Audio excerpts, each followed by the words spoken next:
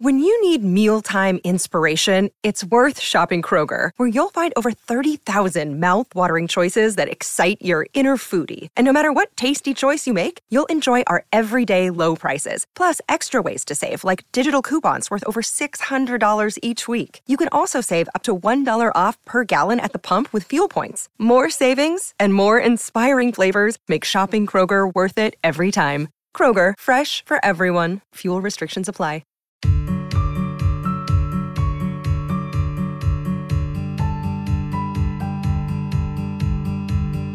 Hello and welcome back to First Act, a podcast from Kochie's Business Builders. I'm Cec Busby. And I'm Adam Bubb. And in case it's your first time with First Act, Adam and I are both experienced editors who interview small business owners, CEOs and thought leaders every day.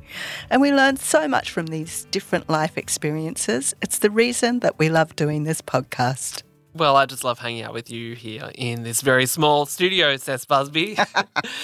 We've done about 20 plus episodes together so far, First Act, and we've got so much more to come this season. If you're enjoying it as much as we are, pop a 5-star review on Apple Podcasts or wherever you're listening right now.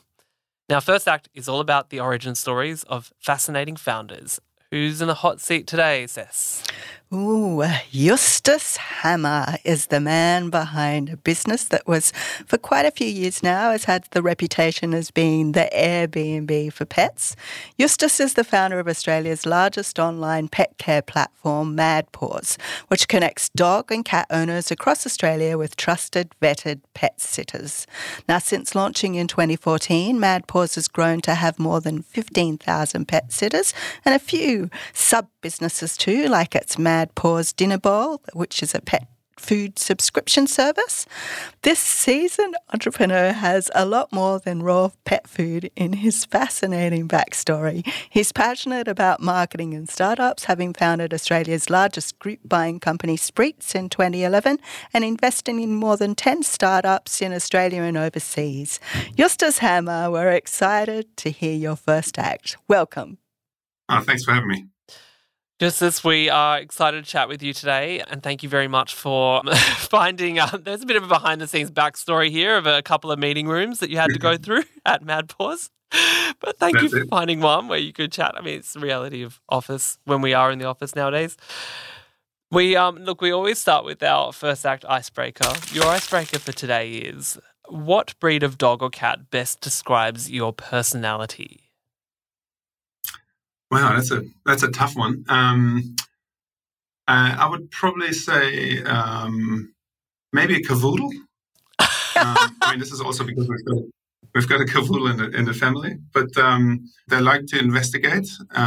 They learn pretty quickly. I hope I learn pretty quickly, and they're also quite cheeky. Maybe that's a good characterization.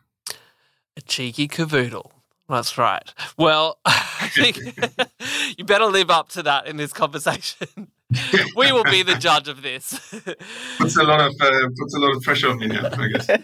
Now he's wishing he said Great Dane. I was thinking maybe the sausage dog. Maybe the sausage dog would have been a good choice as well. You know, because I'm German, so and they are my favorite breed, pretty much. But yeah. Well, we won't do any. We'll stick with a couple. We won't do any stereotyping there. Now, on that note, let's start with young Justus. You grew up in Germany, so tell us about your upbringing. What was that like? So I grew up in Munich, and I was not your typical kind of, I guess, entrepreneur that was selling orange juice in your front yard. I was very sports kind of oriented, so I didn't like school much. I loved sports. I started playing soccer, as you have to when you grow up in Germany, and particularly in Munich with FC Bayern Munich, obviously there. But then kind of grew pretty quickly to what I'm now, 6'6", and figured out that basketball was probably a better sport for me. So started playing basketball when I was 15, and for quite a while I thought that's going to be my career.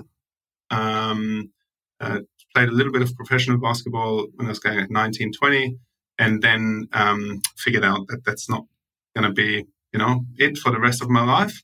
But kind of stuck with basketball for a long period of time. Kind of got into coaching quite a bit, and still played like second, third league in Germany for a while. Financed my study with that, and it's kind of one of my big passions is sports. And so that was really kind of where it all started. I did university, but that was really just me following one of my best friends because I had no idea what I'm going to study, and he ended up studying macroeconomics, and I had no idea what that is, but I still signed up for it, and it turned out to be quite good for me because one of the things I was always good in math.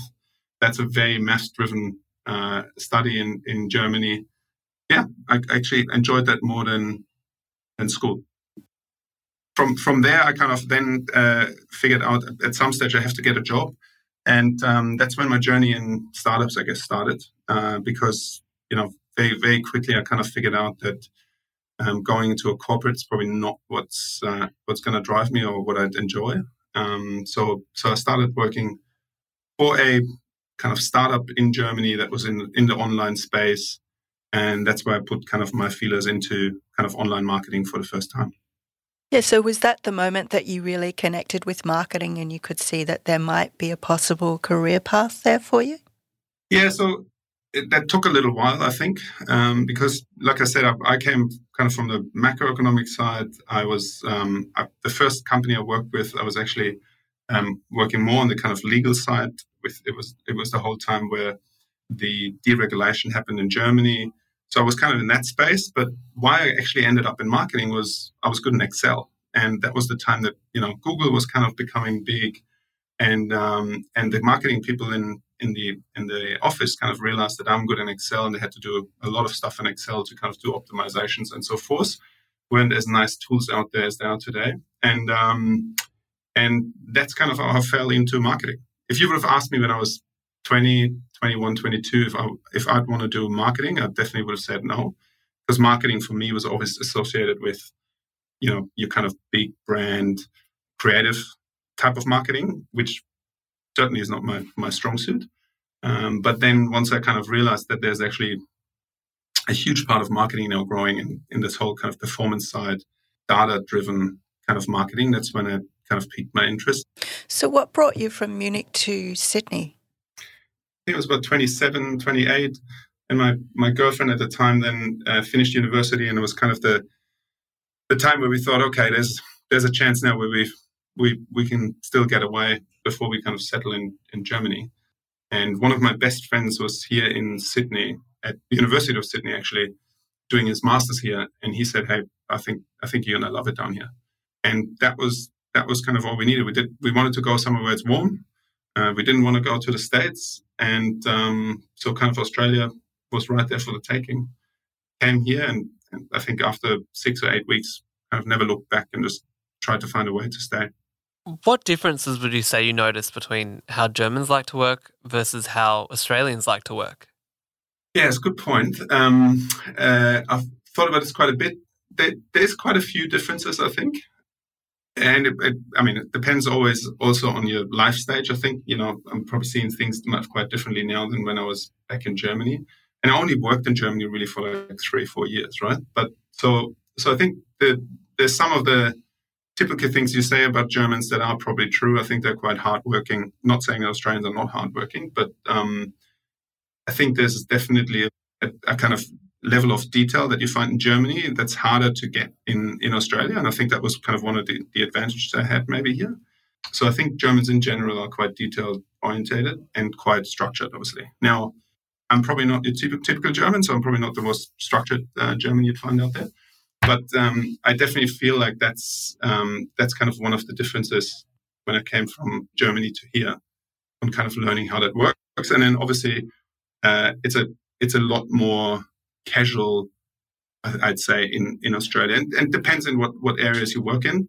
But just starting from in Germany, everything starts with your last name, right? Like if you work in a company, most of the time, if you don't know somebody on a day-to-day basis, you talk to them, talking to them in the last name. That's how you address them. In Australia, it's unheard of. And I guess your love of sports would also make you fit in quite well here in Australia. Was that part of your attraction of the lifestyle too? Like being able to get out in the grey outdoors and to be able to have it lead a kind of very physical lifestyle too? Yeah, 100%. So, I mean, first of all, the weather is obviously, significantly better than in Germany. Even though every time I go back to Germany now, it seems to be the 2 weeks where it's beautiful weather over there. And you tend to forget kind of how miserable it is sometimes in winter. You choose your times wisely. yeah, absolutely. And it's beautiful in Germany, and especially when the weather is great. It's a great place to be. But yeah, I think that I love being outdoors. I've kind of picked up golf now that I'm old and can't play basketball as good as I want to anymore. So yeah, it definitely was a big part for me on what attracted me to kind of staying here. Now, you always seem to be ahead of the curve with your innovative technology ideas. Can we take a look back at one of the first ones, which was the idea for Spreets? How did you land on that? Yeah, Spreets was really, one of those ones where we just saw an opportunity. We saw it working somewhere else, and it was very much an executional play on making sure that you can make it work here in Australia. So back in the days when I was thinking about kind of starting Spreets or starting a company in that space, I was working at GetPrice, which was a shopping comparison site, and I talked to through like one of my mentors, who's the CEO of GetPrice back then. He kind of introduced me to quite a few entrepreneurs here in Sydney, which really helped me to kind of start thinking about opportunities and what I'd want to do, because I was at that crossroads of either doing something myself or actually staying in marketing and going to a bigger company. I actually signed a contract with Google back then to start working at Google. And only kind of in the last minute, literally the day before I was supposed to start at Google, on Sunday, I gave them a call and said, I'm not coming in. I'm starting a company, which, they thought I'm crazy. But, and I thought I'm crazy because it was a tough decision, back then. But it was kind of one of those ones where I felt, it was the right thing for me to do, because we saw the opportunity and how quickly Groupon grew in the US. And the downside for me was fairly small, right? I didn't have a mortgage. I didn't have a family and big bills to pay. So the downside for me was like, okay, if this doesn't work, I'm still probably going to learn more than anywhere else. And I can still go back to Google if I need to. So that made kind of my decision back then a little bit easier. But yeah, that one was really about spotting an opportunity overseas, kind of looking at the market here and trying to figure out whether this would work here, and then about executing better than anybody else. And I think, it's always, I think in Startup Land, there's a lot of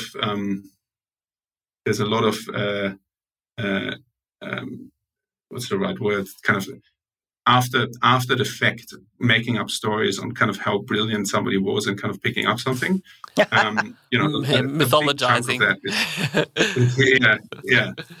A big chunk of that just being there at the right time at the right space, right? And so I think we were lucky at that we picked the right space at the right time.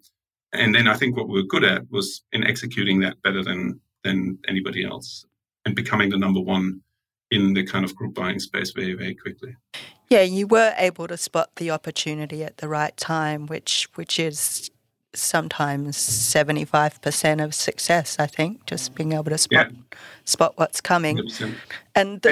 But it's, a lot of time that's also driven by luck, right? I mean, you can pat yourself on the back and say you've looked at everything and kind of made the right call, but sometimes it's also just I've been wrong as well, right, on opportunities, and sometimes it just doesn't play out the way you think it will. Nonetheless, luck aside, the success of Spreets has been really well documented. You grew it to 1.5 million members and then more than 100 staff in less than a year. And then you sold Spreets on to Yahoo 7 for 40 million after just 10 months. Now, what steps did you take to beef up the brand in that time to be able to get it valued at such a high price so quickly? So I think a couple of things came together that kind of worked well. And those, like the key things for us, again, was kind of all about execution, right? So we knew that is a model that you have to drive very quickly and very hard from a marketing perspective. So, we were not shy on spending money, and we also had the right investors to kind of push us that way, right? So if we would have not had the right investors and we would have had maybe more conservative investors, they would have been maybe more concerned about kind of our runway and how long we can kind of survive at that spend. They were more pushing us to spend harder and grow the company faster, because it was a very competitive space, right? We had, I think at some stage we counted 81 competitors in that space, right? Because everyone who had a database at some stage thought, okay, why don't I do a group buying site, right? And, fortunately it wasn't as easy as that.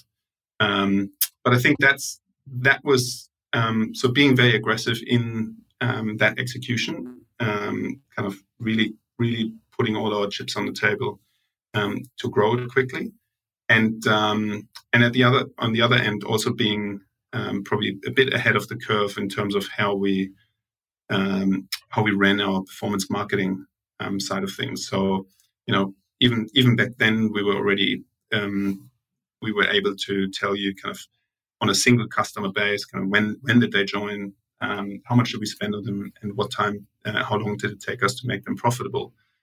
Now that's pretty standard kind of procedure for now, but back then it was quite ahead of our times, and I think that allowed us to also be more aggressive in how we spend our marketing than some of our competitors. So we're talking about a period that was only 10 years ago, and how much that has changed in performance marketing, and what you're saying now about the depth of data that we're dealing with, brands are dealing with on a daily basis, and it's just baked into a lot of business models now. So you build up this business, you build up Spreets, sell it to then Yahoo 7 for 40 million. I mean, it sounds like a dream come true. Most people would be like, I'll take the 40 million and go live on an island. But you've been extremely active in business since then. Why is that? Well, I mean, the first reason is that I didn't quite get the whole 40, right?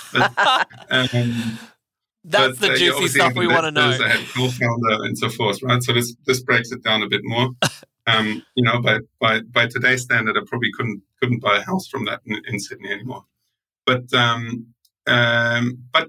think the other thing you learn quite quickly, and that's something I've kind of had to learn over the years as well. It's not about making a amount of money at some stage, right? Because I think if you think about the pleasure you get from working, or the enjoyment you get from something, is not about making a amount of money. I mean, this is kind of an endpoint, and that's great. But if you don't kind of find ways and kind of enjoying the journey, it's a pretty sad existence, right? So I think that's something I learned certainly after that, because I was like, oh, yep, there's a chunk of money, great. But I was already involved in a couple of businesses like Airtasker, for example, quite early as an investor and mentor, and a couple of other businesses that we started or tried then, to still be involved in businesses and kind of enjoy kind of growing them. And so that's what I've kind of focused on since then. Can I ask, just going back to Spreets for a second though, was there always an exit plan? Like, did you build it knowing you were going to sell it? Yes. So I'd say Spreets probably one of the few businesses we've done where it was very clearly defined in kind of what we'd want to do. Because we've seen the kind of massive growth in the US, and we knew there were a couple of parties in Australia that might be interested in this space, to tag that onto their existing business. We always thought there's that's the kind of benefit of being the number one and growing it the fastest. You probably get a premium on the exit if you're number one, because selling number one is always much easier than selling 2, 3, or 4. And you get a better price for it, right? So, and I think, again, that timing kind of worked out perfectly for us. Absolutely, from kind of the beginning that we started Spreets, it was built with an intent to sell it. So we've talked a bit about that being that's a major success. But you also alluded to the fact you've had ideas that were not the right time or right place, ones that you so-called got wrong, but we learn from these things. What are some ideas? Like, do you have any examples of that you can share? Yeah, sure. I mean, the latest one was probably Sellable. So I was always quite interested in the kind of real estate space and kind of learn a little bit more on kind of how we could potentially build a model that is more efficient and really kind of solve some of the issues in the market. And so we started Sellable in 2015, I think, or 16. And this was very much focused about giving you money for your house, essentially in 7 days, right? So how the model worked was you'd come to us and say, I want to sell my house. We would look at it. We'd run a automated valuation on it. We'd physically look at the house. And then within 7 days, we'd say, okay, cool, we'll give you $1 million for it. So very quick kind of turnaround rather than your kind of traditional real estate transaction. And all kinds of details come into that. But I think where we got this wrong was this model actually now works in some other countries particularly well. For example, in Spain, Italy, some of the markets where the real estate market's not as sophisticated as here in Australia. And so I think what we underestimated then was that the real estate market for Australia is already high sophistication. Everyone in Australia is pretty much a real estate investor, right? I mean, you can't go to a dinner party or something and not talk about real estate. And everyone knows what the house is worth, right? Because there's like 10 tools online you can have a look at, and everyone kind of tracks it against their neighbor. And, I've got my pool is 2 meters longer, and that's why it's worth $100,000 more. That's kind of very kind of common conversations in Australia, where you go to Italy, for example, and ask somebody what their house is worth there, they wouldn't know unless they really look at selling it, right? Because they live in their house and that's their home. So I think we kind of really underestimated that sophistication and what that means for a model like this. So even though I think we've transacted 44, 45 properties at that time, and then timing, also bad timing. COVID hit exactly when we were trying to do a bigger cap raise, and that obviously put the whole real estate world into overdrive for a couple of months, where people thought prices are going to drop, and we couldn't raise the money. So that was definitely a learning on where we got the timing perfectly right for spreads. We probably got the timing and the market slightly wrong for that model. So if you parked it, will it resuscitate, do you think? Is there ever a time that the Australian property market will be ready? So, I think because we got the market wrong slightly as well, I think we'd only do that with a changed model, right? To actually address the market here a little bit better than what we tried to do with the original model. So we're never going to try that model again here in Australia, at least not us. There's a couple of other companies that do great work on this, like Own Home, for example, that are more focused on the affordability side of the market, which is a big problem here, right? Like for a lot of kind of younger people, it's really hard to get into the real estate market. And how can you solve that issue? I think that's a much bigger problem to kind of look at and solve potentially. We'll be back with more from Justus Hammer, and we'll hear more about Mad Paws after this short break. Another day is here, and you're ready for it. What to wear? Check. Breakfast, lunch, and dinner? Check. Planning for what's next and how to save for it? That's where Bank of America can help. For your financial to-dos, Bank of America has experts ready to help get you closer to your goals. Get started at one of our local financial centers or 24/7 in our mobile banking app. Find a location near you at bankofamerica.com/talktous. What would you like the power to do? Mobile banking requires downloading the app and is only available for select devices. Message and data rates may apply. Bank of America NA, member FDIC. So, Justus, let's jump forward to Mad Paws. Have you always been passionate about animals? Yeah, I grew up with animals, and we had a dog in the family when we grew up, and I've always been in love with dogs. Now, I haven't had dogs in Australia up until now. Luckily, my wife family's got a dog, and we've got that dog quite a bit. We had two kids in the last 3 years, but the new dog is definitely on the horizon. And I think once our little one, who's just 2 months old now, is getting a little bit easier and lets us sleep from time to time, we'll go back to no sleep. Sleepless night or more sleepless nights with a puppy very soon. Another cheeky cavoodle. Yeah, I mean, if you ask my wife, probably not.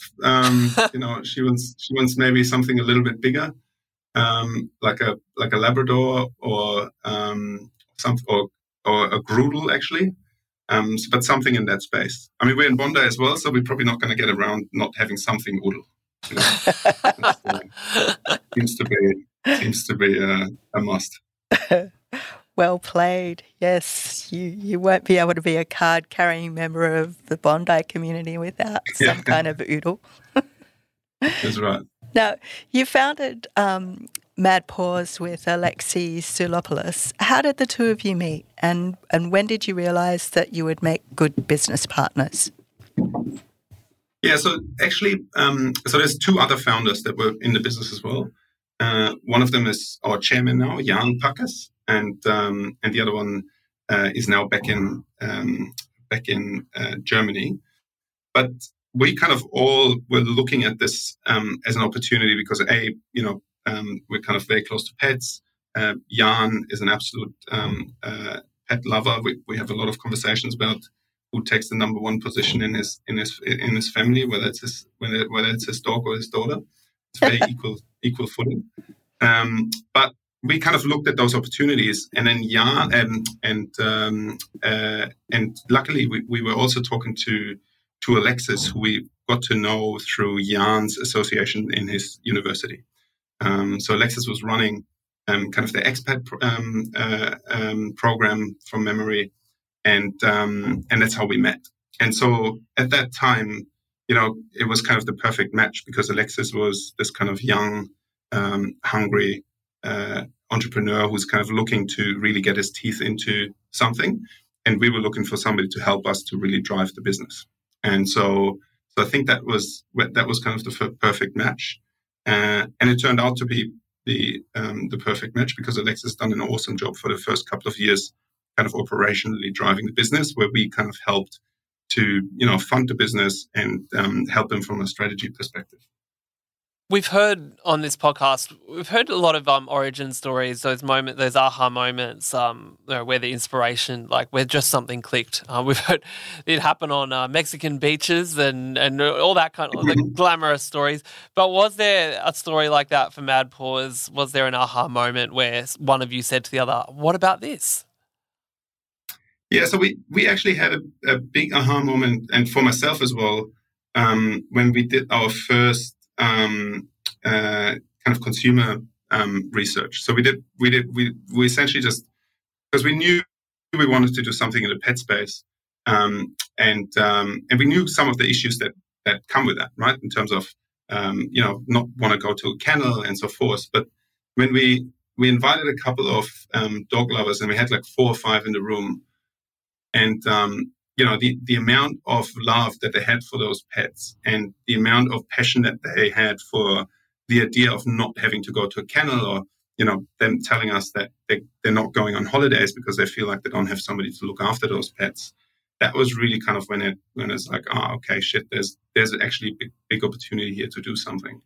And went to one of them had, and this was early days, right? One of them had their own Facebook page for their pet, right? So this is really when we were like, okay, there's a big opportunity here to really solve a key customer issue rather than just trying to build something on top that nobody needs.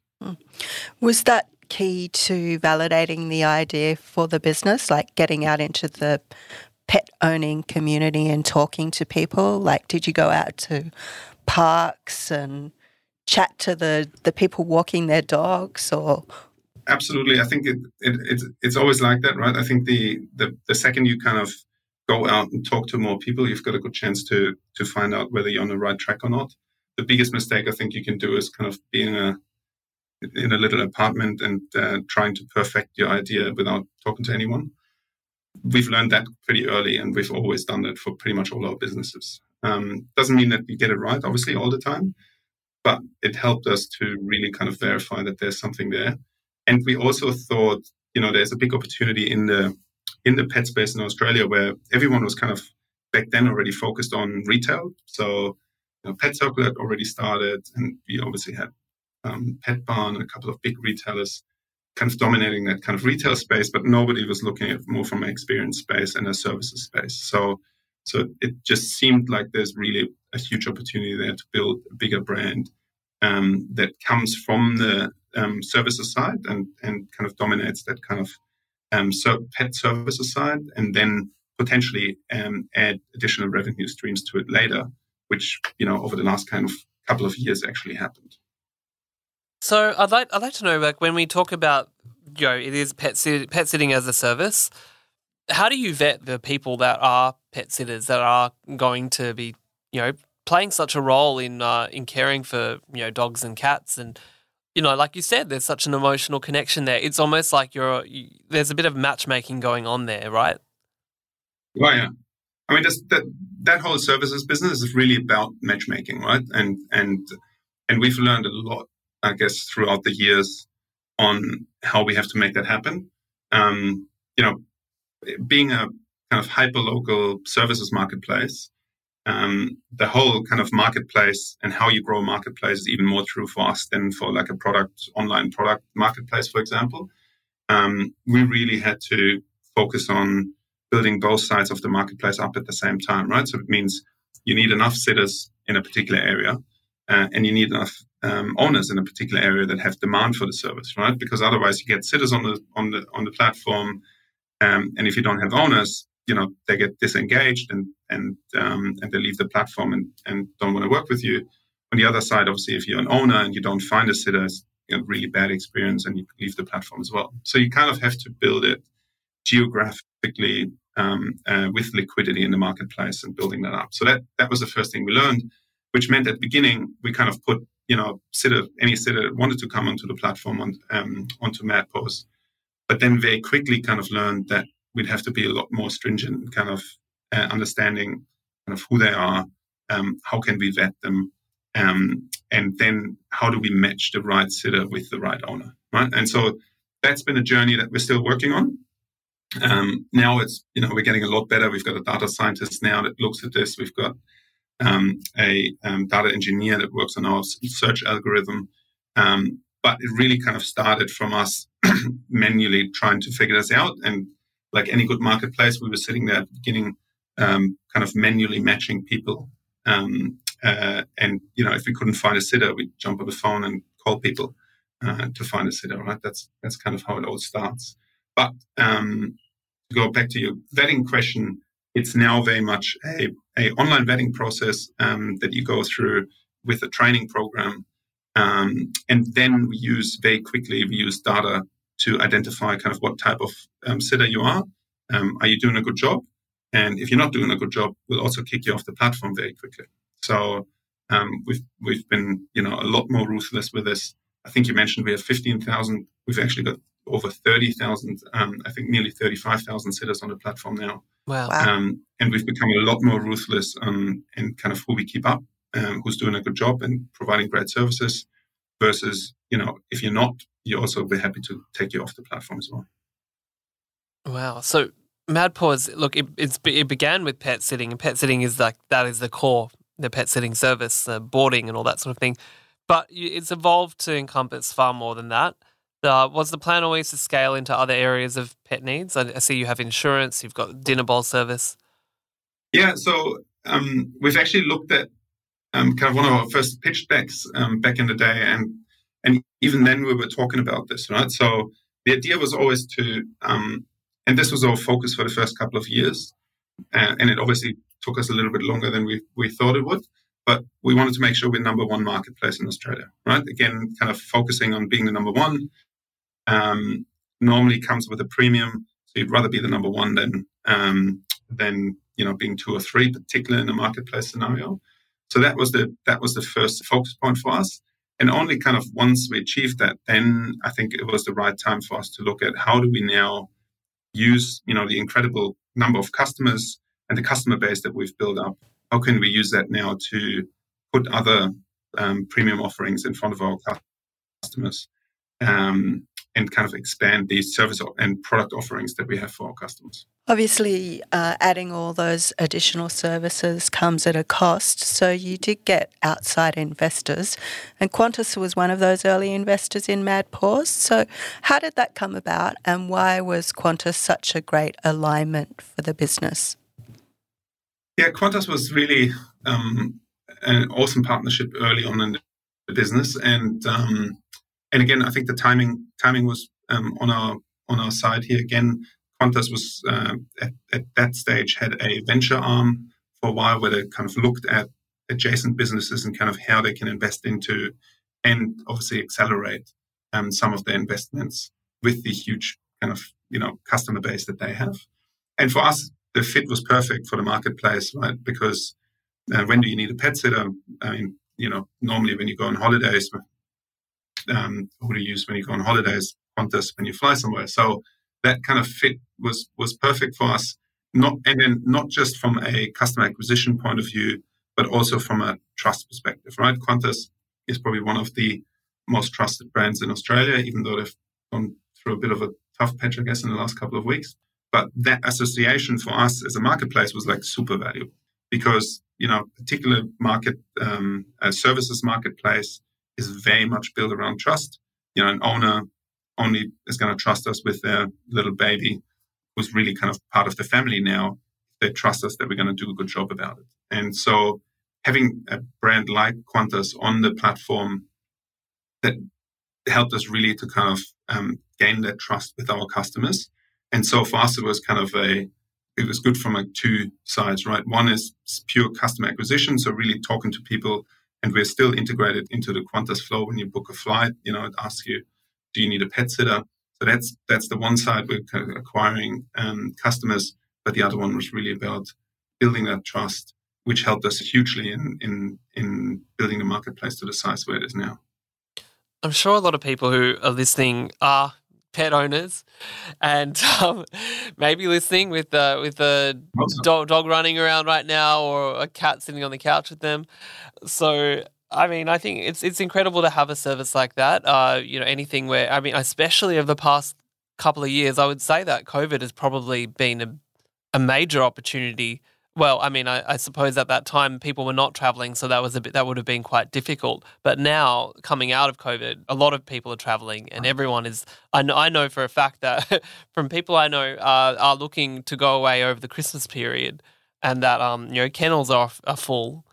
Pet sitters are such an important service for people now. What's that journey been like from COVID to now?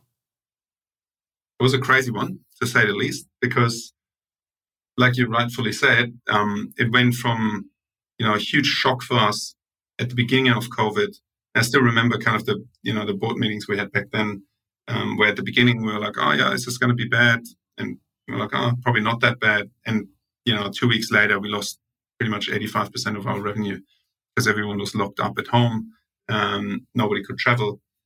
So, it's a huge impact for us as a business. And kind of going through that, we made a couple of decisions, and I hope we made the right ones. But it was the decision between shutting down or putting the business into hibernation. Letting go of all the great staff that we've built up over the last couple of years, and then ride out COVID until travel will come back, and then come back out of hibernation. And we decided against that, and we decided to do the opposite, which was like, no, we want to keep the staff because that's 90% of the business and why it works, and we want to use the staff to actually build now the new revenue streams that we've always talked about. And so that was the time when we started Dinnerbowl, and we internally kind of build up Dinnerbowl within, I think from first idea to shipping the first box was somewhere just over 2 months. And that really kind of saved us in a way, right? Because it meant that we could keep the staff, and the staff was amazing at that time as well. That we, all of them took pay cuts to kind of get through that time, and then we ramped it back up once the business kind of slowly came back. So they were extremely supportive and really wanted to stay with the business as well. And we used kind of all that energy to kind of build that new part of the business. Because of that, we had the opportunity then to take the upside out of COVID, which was the realization after 2-3 months that everyone around us was buying pets.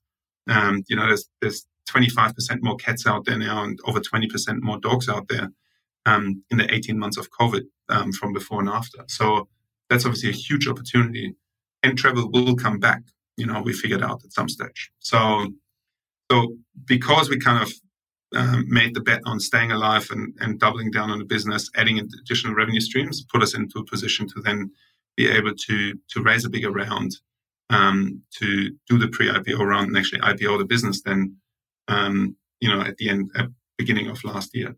So, I think that was a very stressful time, and it went from, oh shit, we're effed, to oh wow, this is actually a huge opportunity for the business, and now the business is over 10 times bigger than when we went into COVID. So ultimately, so far a very, very good story. Now, just to wrap up, Justus, you're a serial entrepreneur, man with a lot of ideas from everything we're hearing so far. What's next?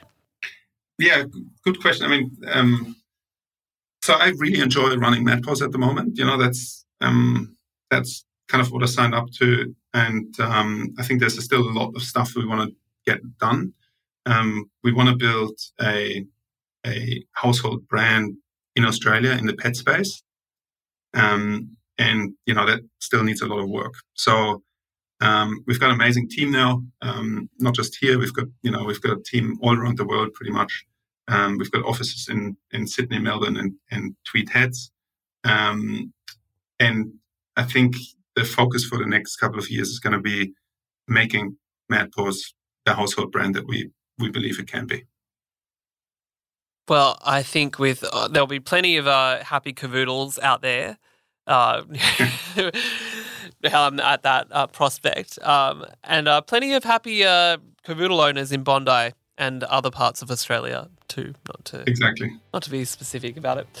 That's all we have time for today. Justus, thank you so much for joining us on First Act. Thanks so much for having me. For any more info on MadPaws, head to madpaws.com.au. And thank you for joining us for another episode of First Act.